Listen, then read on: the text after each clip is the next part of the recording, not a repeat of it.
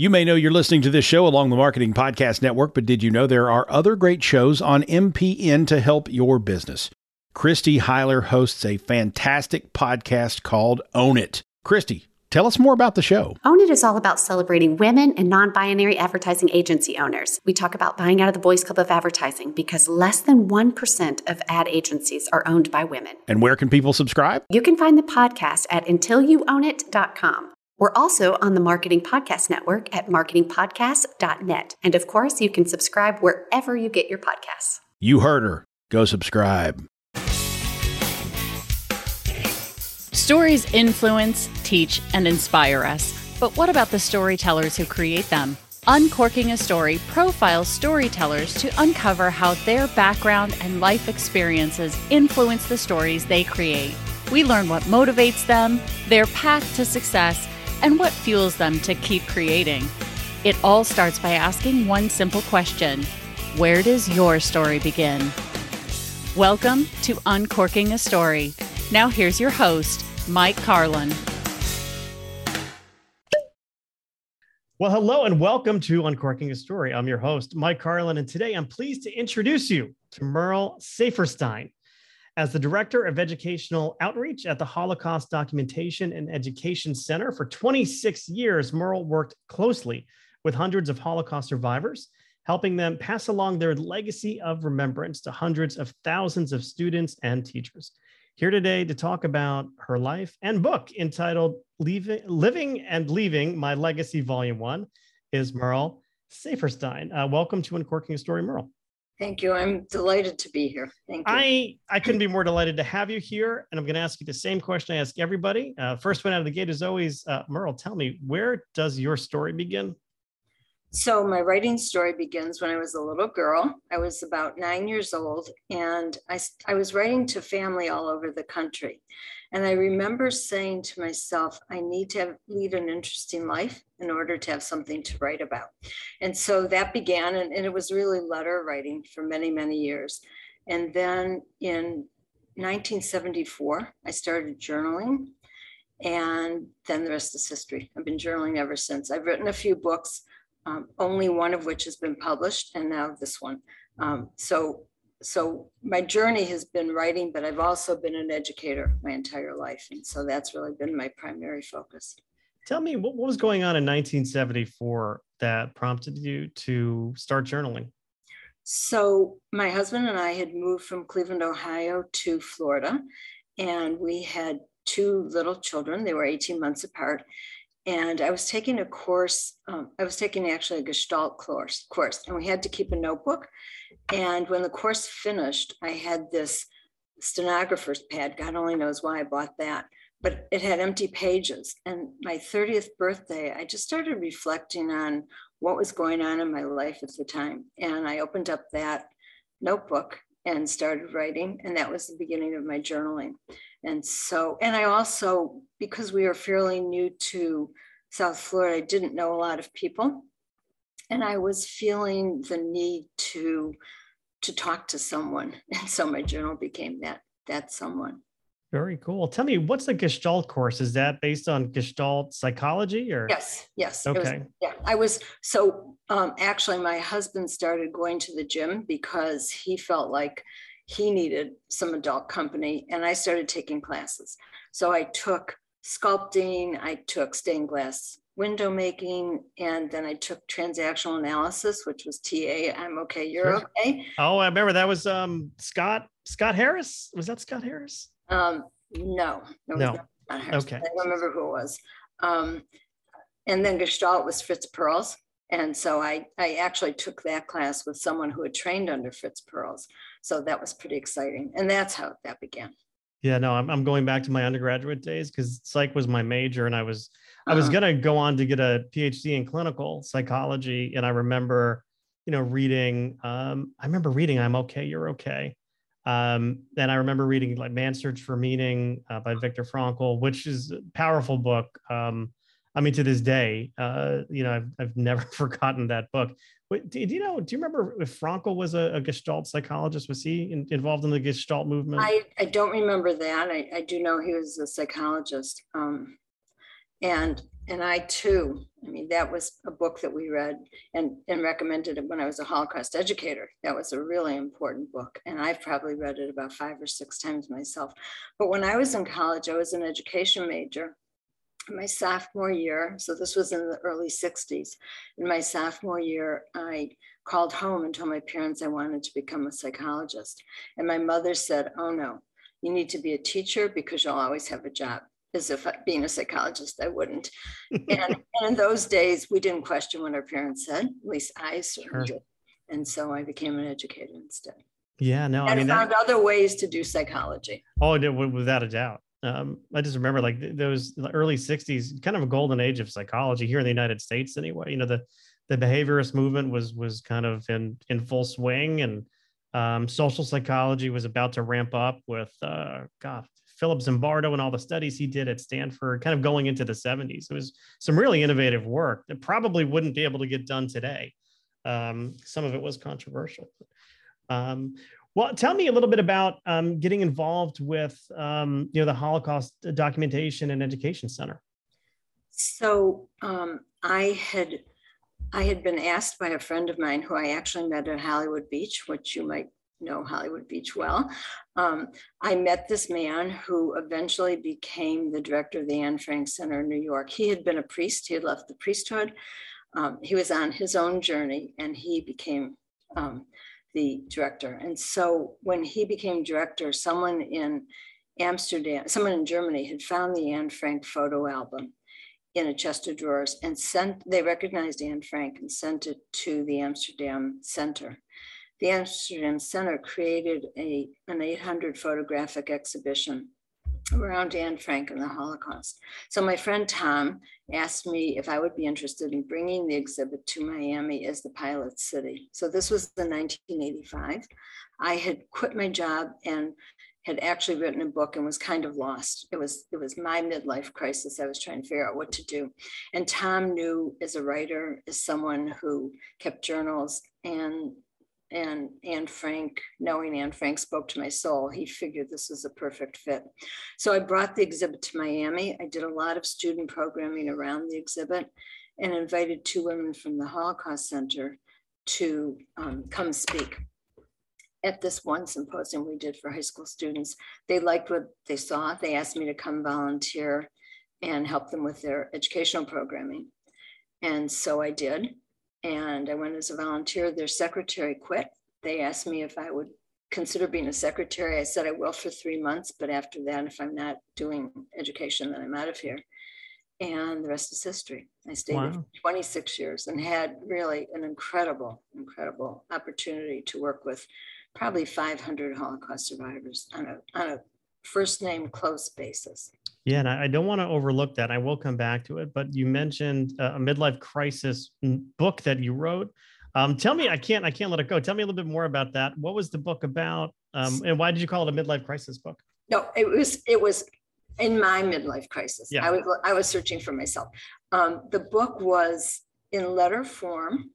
And I had gone to a dinner party one night, and I was sitting next to this man who told me the story that he and his wife had been divorced, and then their close friend got cancer, and they both wanted to go visit her, and they didn't want to do it alone, so they went together. They fell back in love and remarried. It was at the same time that 3 of our closest sets of friends were getting divorced, and my husband and I were really having a hard time processing that. And so this was a happy ending. And I thought, oh, I can write a book using this story. So that's what I did. And I was really, at the time I was interviewing for jobs. I kept getting job offers and turning them away because I just knew I couldn't, I needed to be doing something else. I needed to find something that spoke to my soul. So in the interim, I wrote this book. So it sounds like it was a piece of fiction? It was fiction. Yeah. Okay. Fiction in letter form. And then it got picked up to be made into a movie. No kidding. And I'll never forget this. I went to New York. It was very exciting. The person who did the screenplay for Children of a Lesser God was doing the screenplay for the book. And then the person who was producing it decided to build a studio in Hungary and drop the whole project. But it didn't matter because the fantasy of just going to New York, I will never forget the day I went to New York and I was sitting with these three men and they're talking about the book and it was so exciting to me. And I called home and my husband told me one of my kids got a progress report and something else was going on. And I thought, too bad. And I went back to the table and I thought, okay, I'd much rather be doing this. Yeah. That's a great story. I mean, so many people never make it that far. So was the book ever published or no. It was never published? And that's okay. I did make copies and my book club at the time read it. And I just found it fascinating. People were talking about my characters, that I had created in my mind. But that was several years later. And I reread the book before I did the book club. And I will never forget turning to my husband and saying, so is there anything that I left out of these characters or of myself? Because every single character, even though I spent really weeks and months trying to develop characters and figuring out, their sun signs or what they would do and whatever, each one of them was really a part of me. And that was a really important learning lesson about writing. Yeah. Very cool. Very cool. So, I mean, tell me just the emotional experience having worked with and sort of interviewing so many Holocaust survivors. So the experience for me, my job as an educator was really to help them pass along their legacy to students and teachers. And so we did programs for 10 to 12 programs a year from 250 to the last program was 850 kids where 10 students sat at a table with a Holocaust survivor and had the opportunity to ask questions. And then we, talked about what happened to them as teenagers and then what's happening to the kids in South Florida as teenagers and the prejudice. And so it was really before bullying became popular, but it was basically understanding the lessons of the Holocaust. I was so privileged because I got to know these survivors well. And for me, what I learned was the resilience of the human spirit in a way that, for me, it was just an incredible opportunity. I'll never forget one time I was about late 40s and the Holocaust survivors were in their 60s and 70s. And I went to a luncheon and I was thinking, I can't even imagine what this is going to be like to be with these survivors at a luncheon. There was a band playing. These survivors got up and I was like in a room full of teenagers. And I realized how they had really picked up the pieces from the ashes and had built their lives and lived full, incredible, wonderful lives. Of course, these are the survivors who were willing to talk about their experiences. I know there's survivors who were in their apartments, not talking to anyone about anything, but it was really such a blessing to be able to do this, a huge gift. Yeah, geez, just thinking and kind of going back to Viktor Frankl for a minute, Man's Search for Meaning. I know he made the point that if you were able to find meaning in your suffering, in your circumstance, those are the, people who kind of made it. Who weren't, killed, right. But who were able to kind of come out and then being able to find meaning after that. And I'm sure, the people who don't talk, we didn't call it anything PTSD back then, but that, oh my goodness, that, I can't imagine. Well, the survivors definitely had nightmares, and when they would speak to the students, they'd very often say to me, I didn't sleep the night before, I didn't sleep the night after. And when a survivor would talk, basically he or she would talk and not cry until they started talking about when they said goodbye to their parents for the last time, or their siblings. But what was really astonishing to me was the liberators. So we also interviewed liberators at our center. One particular event, we honored 4 different liberators. And we had a session with these 4 men who were all in different parts of the Army and Navy, and Air Force actually. And they were talking about their experiences. They were young kids. They were 18, 19 years old, having no idea what was happening when they opened the gates and walked into living hell, really. It was the liberators who said they never talked about the Holocaust until Holocaust denial started. And then they knew they had to, that they were the ones who were the witnesses, and that it was incumbent upon them to speak about it. And those liberators were the ones who really suffered from PTSD, because they kept it for 20, 30 years before they even began to talk about it. And that's a long time to hold that in. Yeah, I mean, I remember just reading, some stories about liberators, and as you mentioned, sort of not knowing. There was no, lack of awareness of what really was happening, and them just not even being able to process or realize what they were seeing. Right. Gosh, I can't imagine. And that goes for U.S., the Russians. I just kind of get a chill down my spine hearing you talk about it. I know. There's so many stories too of survivors coming together after many, many years. I will never forget, I had survivors translating documents, because we had a lot of documents in different languages. And Michael Birnbaum from the United States Holocaust Memorial Museum, he's the one in Washington who actually created the inner workings of the exhibit. Michael came to look at our memorabilia. And so I had survivors lined up that were going to meet with him. And while they were waiting, I had two of them translating documents for me. And I went out of the room and I came back to get one of them. And the two of them were standing and hugging each other. And why? Because they started talking, and one realized that his parents were in the same ghetto as he was, and he stood up at his parents' wedding.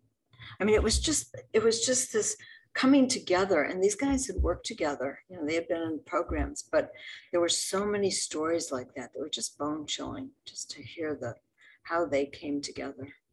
Yeah, but that's why these museums, these centers, these exhibits are so important, because it could happen again. It's heaven forbid, but unless you document and remember it, history repeats itself. It could happen again.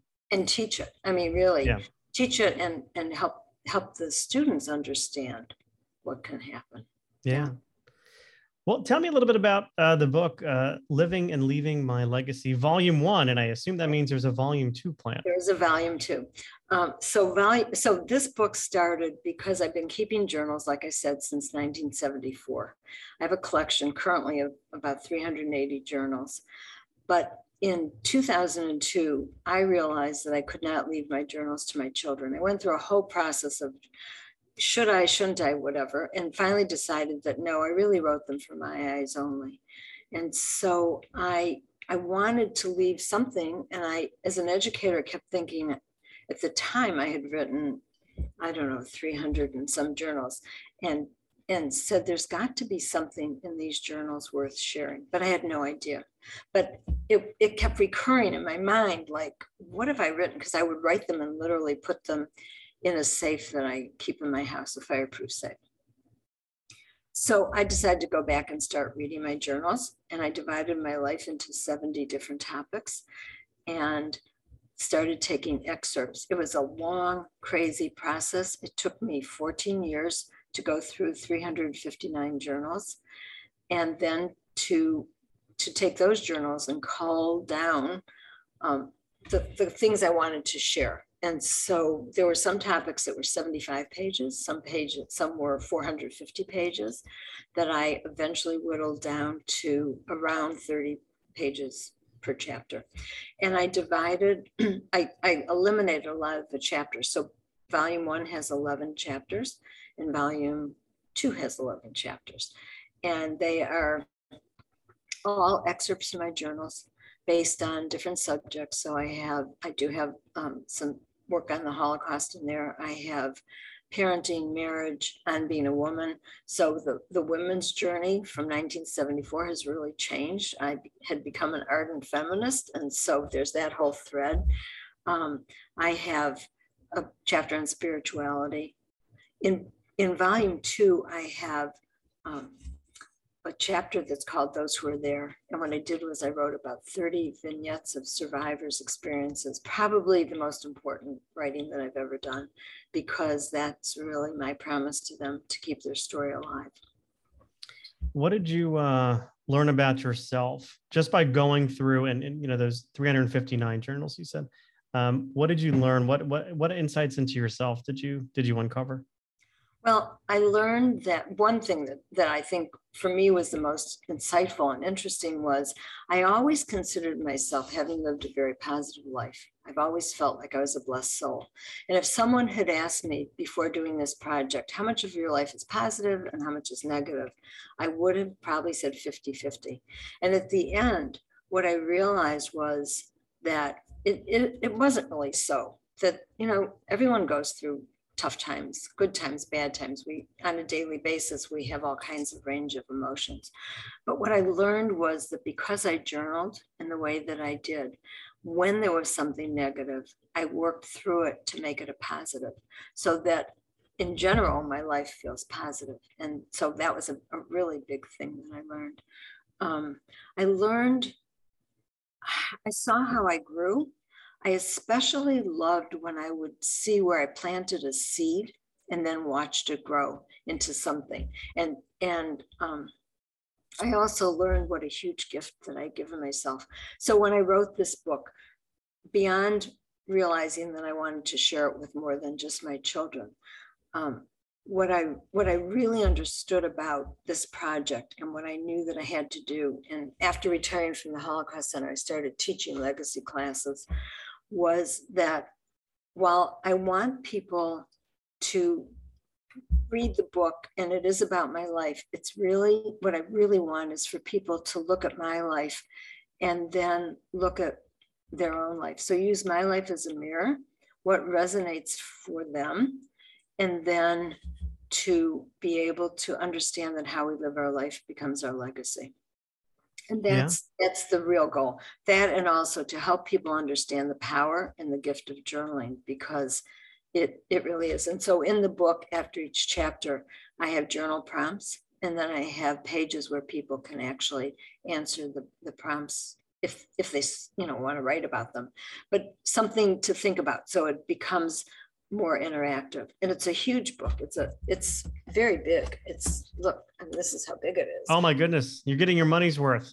Yeah, for sure. We priced it before we realized just how much it was going to cost. The shipping alone, I'm sure. I had to order special envelopes. It weighs 2 pounds. When it came in the mail, I was shocked. It weighs 2 pounds. It's 8 by 10. It's an inch thick. I mean, it's big, but hopefully people will read it and understand the importance of how they're living their life, and helping people to live the best life they can. Yeah. So, I mean, having not published your first novel, what was the publishing process like this? Like, how did you approach it? Did you go the traditional route and look for an agent, or how'd you do it?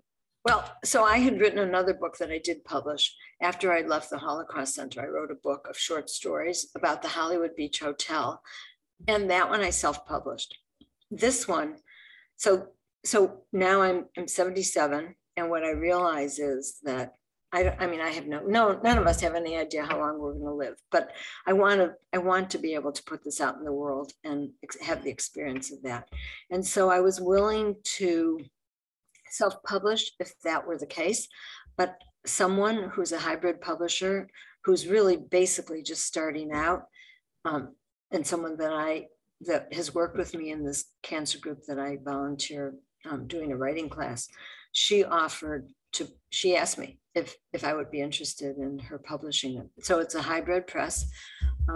And basically I worked with a graphic designer whom she had was part of her press. And the experience was absolutely incredible because the three of us really worked together. They just took this on as if it were their own. And the three of us just worked so beautifully together, and it was positive in every single way. One is a shaman, the publisher is a shaman. And so she had a lot to say about just in a different way of looking at the world. And the other one was also very spiritual. So they brought that element in, especially when Mercury came in retrograde, and also there was the big eclipse and things were going wrong. The three, and then they're telling me why, and I'm like, all right, whatever you say, just look. Now, I noticed that there was a co-author, Kay Adams. Was she one of the three that you're talking about? Or? Oh, she's not the co-author. Okay. She actually wrote the foreword. I'm not sure exactly why it's listed that way. So Kay is she's a journal therapist. She is noted in the journal world. Actually, in her, what I read on Google when I was just, I know Kay, but I just was looking up her bio. She was listed along with Anne Frank and Anais Nin as one of the journaling gurus of the world. And wow. Jay, when Kay said she would write the foreword, I was beyond thrilled, because she really understood the value of journaling, and she explained it in just in a beautiful way. Yeah, I mean, I'd be remiss if I didn't point out that Kay Adams, if I have my Godfather history correct, was Michael Corleone's wife in The Godfather, and the character's name was Kay Adams, played by Diane Keaton, I believe, a young Diane Keaton. Oh, wow. I have to tell Kay that. I'm sure she's probably heard it once or twice before. Yeah, I would guess so. Well, I do have a couple of fun questions here for you, which I always go through towards the end of our time together. The first one being kind of thinking back to your childhood. Some of your favorite television shows when you were growing up. What were some of those? Okay, so I'm going to tell you two you probably have never even heard of, because you were surely not born then. So one was I Remember Mama. It was, I remember going to my grandmother's house and watching it. And another one was I think it was Winky Dink. It was on, we put a screen, like a wax paper on our television, and we could draw Winky Dink's adventures. So that goes back a really long time ago. I'm talking in the 50s. Yeah. When television first came out, and when we first got a TV. But as a teenager, a young teenager, Mickey Mouse Club. Oh, sure. Yeah. Was something that we couldn't get home fast enough. In fact, one of my girlfriend's mothers would pick us up from school, so we would get to see the whole Mickey Mouse Club. So that was probably a show. And just to say that I hardly watched television for most of my life until the pandemic. And then I got really hooked. And my daughter to this day cannot believe that we're talking television shows. So, what did you like during the pandemic? What caught your attention? I'm totally hooked on This Is Us and A Million Little Things. I mean, those two shows, and also Offspring. Mm-hmm. Yeah, those. This Is Us. I watched the first season and it was just too heavy for me. Like I'm so like empathic. I couldn't take it. I felt a connection to all these characters, and the episode where you see the father die, I'm like, spoiler alert. But it was just too much. I couldn't watch it anymore, and I know it just wrapped. Yeah. But I know people love that show. Yeah, it's tough. Yeah. I watched the second last one. My daughter's coming for my book launch event, and she asked me to please save the last one to watch with her. But she and my niece, who's a psychologist, and I have been texting through all throughout this whole thing. And A Million Little Things is also really an excellent show. So those are two now. There you go. How about this? Favorite place you'd like to visit that you've never been to? Any place come to mind? I always wanted to go to Holland to tiptoe through the tulips. So I don't know that I'll get there, but that's one place I would like to go. I'd like to go to Iceland. I'd like to go to, I've got a very long list. No, me too. I haven't been anywhere. I would love to go to Iceland. I would love to swim in the hot springs and then just see the sky, just to see that. Tiptoe through the tulips, though. Now, I have to pick up on that because if I remember, there was a guy named Tiny Tim. Tiny Tim. Oh, yeah. He used to sing Tiptoe Through the Tulips. He did. With his ukulele. And now that's going to be in my head for the rest of the day. Great. Sorry. No, that's okay. There's worse things that could be in my head. That's true. How about this? You've had a couple of different careers, explored a lot of interests. What's one career you'd like to pursue that you never have? Probably being a psychologist. Yeah. Probably being a psychologist. And I have to say that I really have found ways to do that. I mean, people have always said to me, are you a psychologist? So in some way to be a therapist, but probably isn't going to happen. Yeah.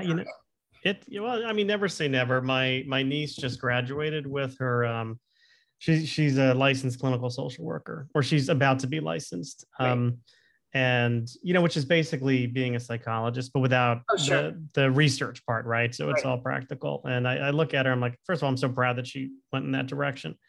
But I'd be lying if I didn't say there's a little bit of jealousy there, because that's the career path I wanted to have. And I don't see myself going back for a PhD anytime soon. I've got 3 kids in college, so that's just not happening. I don't think so. That's not happening. But I mean, these are kind of therapeutic therapy sessions for me sometimes. Absolutely. Yeah, I've heard a few that you've gotten into stuff, which is great. Well, I try. How do you feel when you're staring at a blank piece of paper and or a computer screen, depending on how you write, and your goal is to write something that day? That is never an issue for me. I love nothing more than a blank piece of paper. As a journal writer, when I open up my journal, I have no idea. Once in a while, I might know what's going to come down, but very often I start writing and don't know, and fill 4 pages, 5 pages, or whatever. So blank screens do not threaten me at all. And when I wrote the short stories, which was fiction, and I'm really not a fiction writer, I would say I was a little more intimidated, but I somehow found my way. Yeah, no, I love that. And I get so many different responses to that question. It's either I embrace it, I love it, nothing excites me more than the possibilities of, the canvas I'm about to paint, to scared to death, anxiety, don't know what I'm going to write, want to do everything but write. And then they write the first paragraph and it's off to the races. But how about this? Having just published this book, what lesson about publishing, if any, do you feel like you learned the hard way?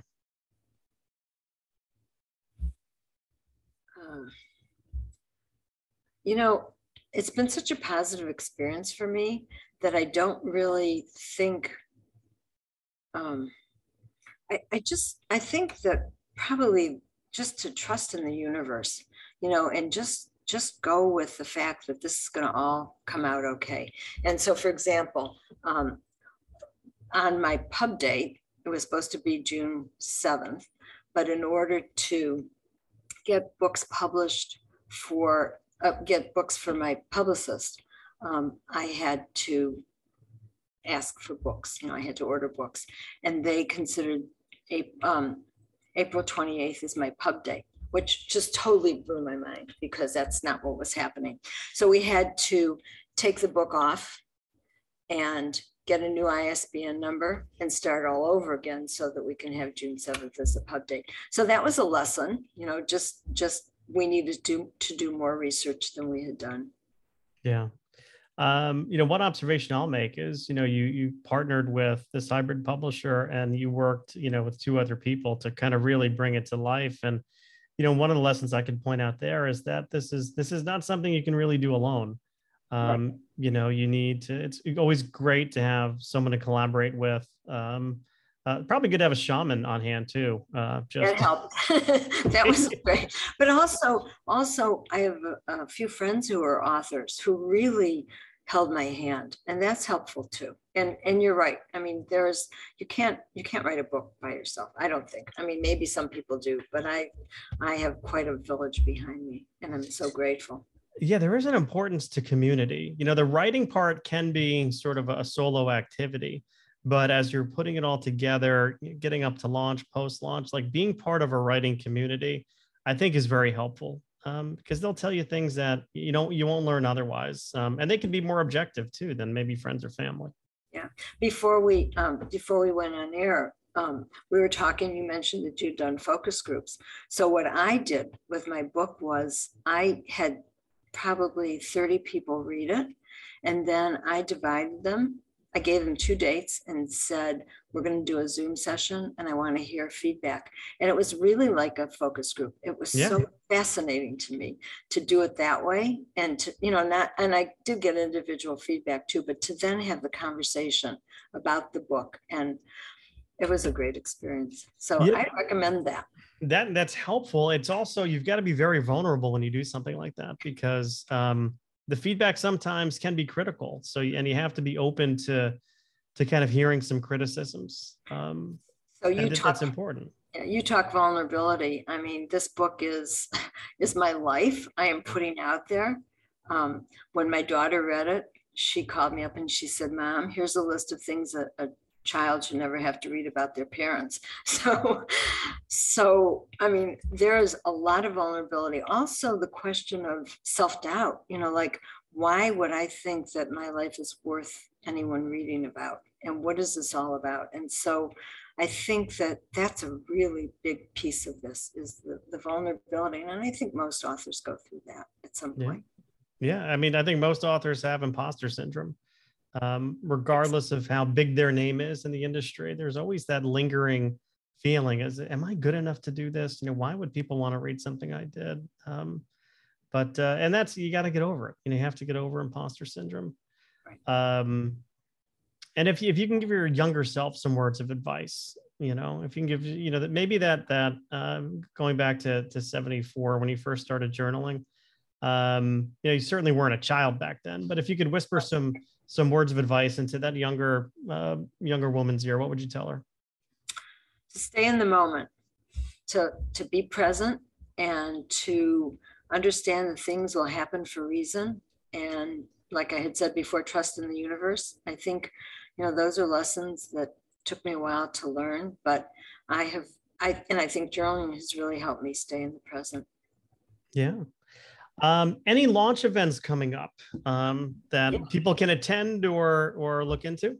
Yeah, so I do have a launch event on June 12th in South Florida, which is on my website. And I also am planning to do 1 or 2 virtual launch events, and I will post those on my website as well. Very cool. And the website address would be what? Would be MERLERSAFERSTEIN.com. So merlersaferstein.com. Well, and I will be sure to put those in the show notes so people don't have to write it down in their cars as they're listening to this. So we make sure we'll have those links there. Any social media you want to talk about? Yes, it's all on my website. All the social media is on my website as well. So we will point people there. Of course, the book is Living and Leaving My Legacy, Volume 1. The author is the lovely Merle Saferstein. Thanks so much for joining me today, Merle. I appreciate it. Thank you. It was my pleasure, really. Thank you for having me.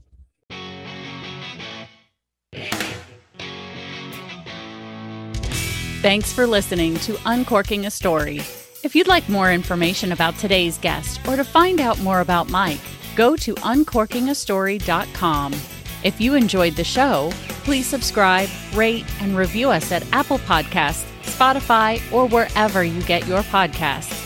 Tune in every week to hear Mike Carlin uncork a new story.